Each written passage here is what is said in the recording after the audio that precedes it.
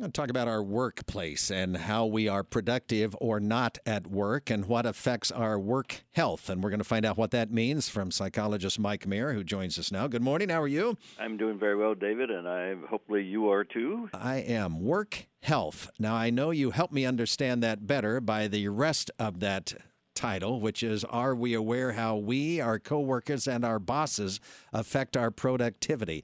I just thought the title work health captured my attention.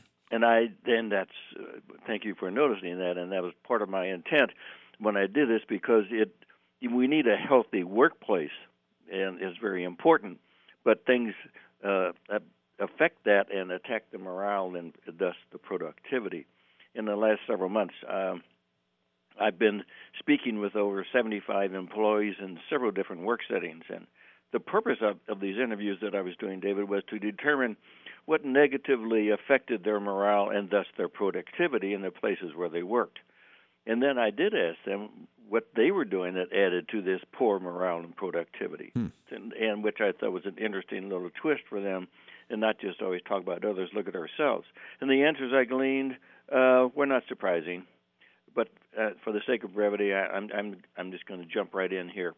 First, the list of suggestions for and concerns for workplace morale and productivity with coworkers. So they got a chance to talk about their coworkers. Mm-hmm. The most common complaint for coworkers was the poor attitude that their coworkers brought into the workplace. Okay. Many felt this negativity spread to others and was contagious.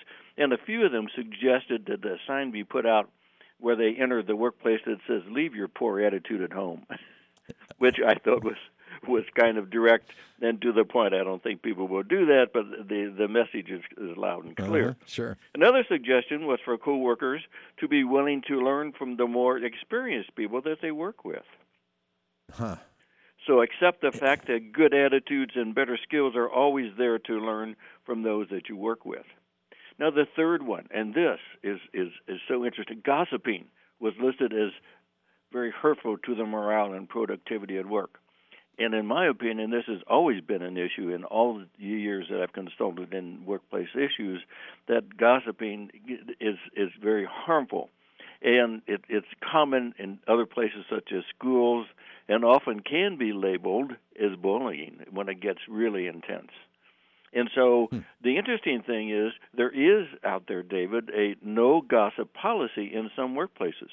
Dave Ramsey has that, and you can look him up online. He really promotes a no gossip policy, and he warns them once and fires them after that. Wow. So that is really, really strong. Then I was working with a person who owns a business, and they have it in Columbia. They have it as part of their policy. I wonder if people can always identify what is gossip, though. But that would be another subject. But I like the idea of less of that. I think that the people who say that is a deterrent to productivity are right on target. Yes, and I think if we can keep the focus and be aware of, I think when gossip really hurts others, I think that's when it's doing no good, when it's malicious. Mm-hmm. And that's so. But defining it would be important. Then not understanding each other's job roles was another one, and that can cause conflict and blame when things go wrong. For example, whose job was it? And the answer to that is they felt that there was a lack of clarity in explaining what their roles at work were. So I thought that was interesting. And the last one is lack of willingness to be a part of a team and help each other out. I think this is really good. This issue definitely affects productivity. They wanted a work culture where the teamwork was a central theme. And I thought that was also very good. And, of course, then for themselves, the interesting thing was the things they complained about, they said that for themselves that they needed to check their own attitude as they entered the workplace and not let others' negativity pull them down. Yeah. They said they needed to be more a team player, help others at work whenever possible, and help create a team atmosphere.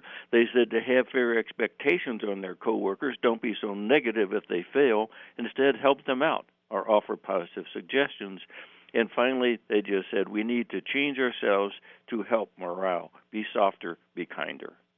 That's pretty good self-awareness, isn't it? Oh, very good self-awareness. And then they said to the leaders or the owners or the bosses, they said, your attitude as a leader or as the boss, your attitude influences the entire staff, office, and workplace. Your encouragement from time to time is very important to our morale. Be direct to us in what we need to do, but be kind in telling us. And finally, be present with us from time to time and let us know you're interested in our welfare. Boy, I like those suggestions a lot. They were very to the point. Yes. And I think that's what we... So, you know what? Be your best self, be a team player, and treat coworkers with respect. It seems pretty simple, but I think workplaces can forget those tenets and need to be reminded of them occasionally and then do a reevaluation. And that would start with each individual worker all the way up to the top level. Yes, and I like that self approach as well as what the others are doing. Indeed. Dr. Mayer, that sounds good. Thank you.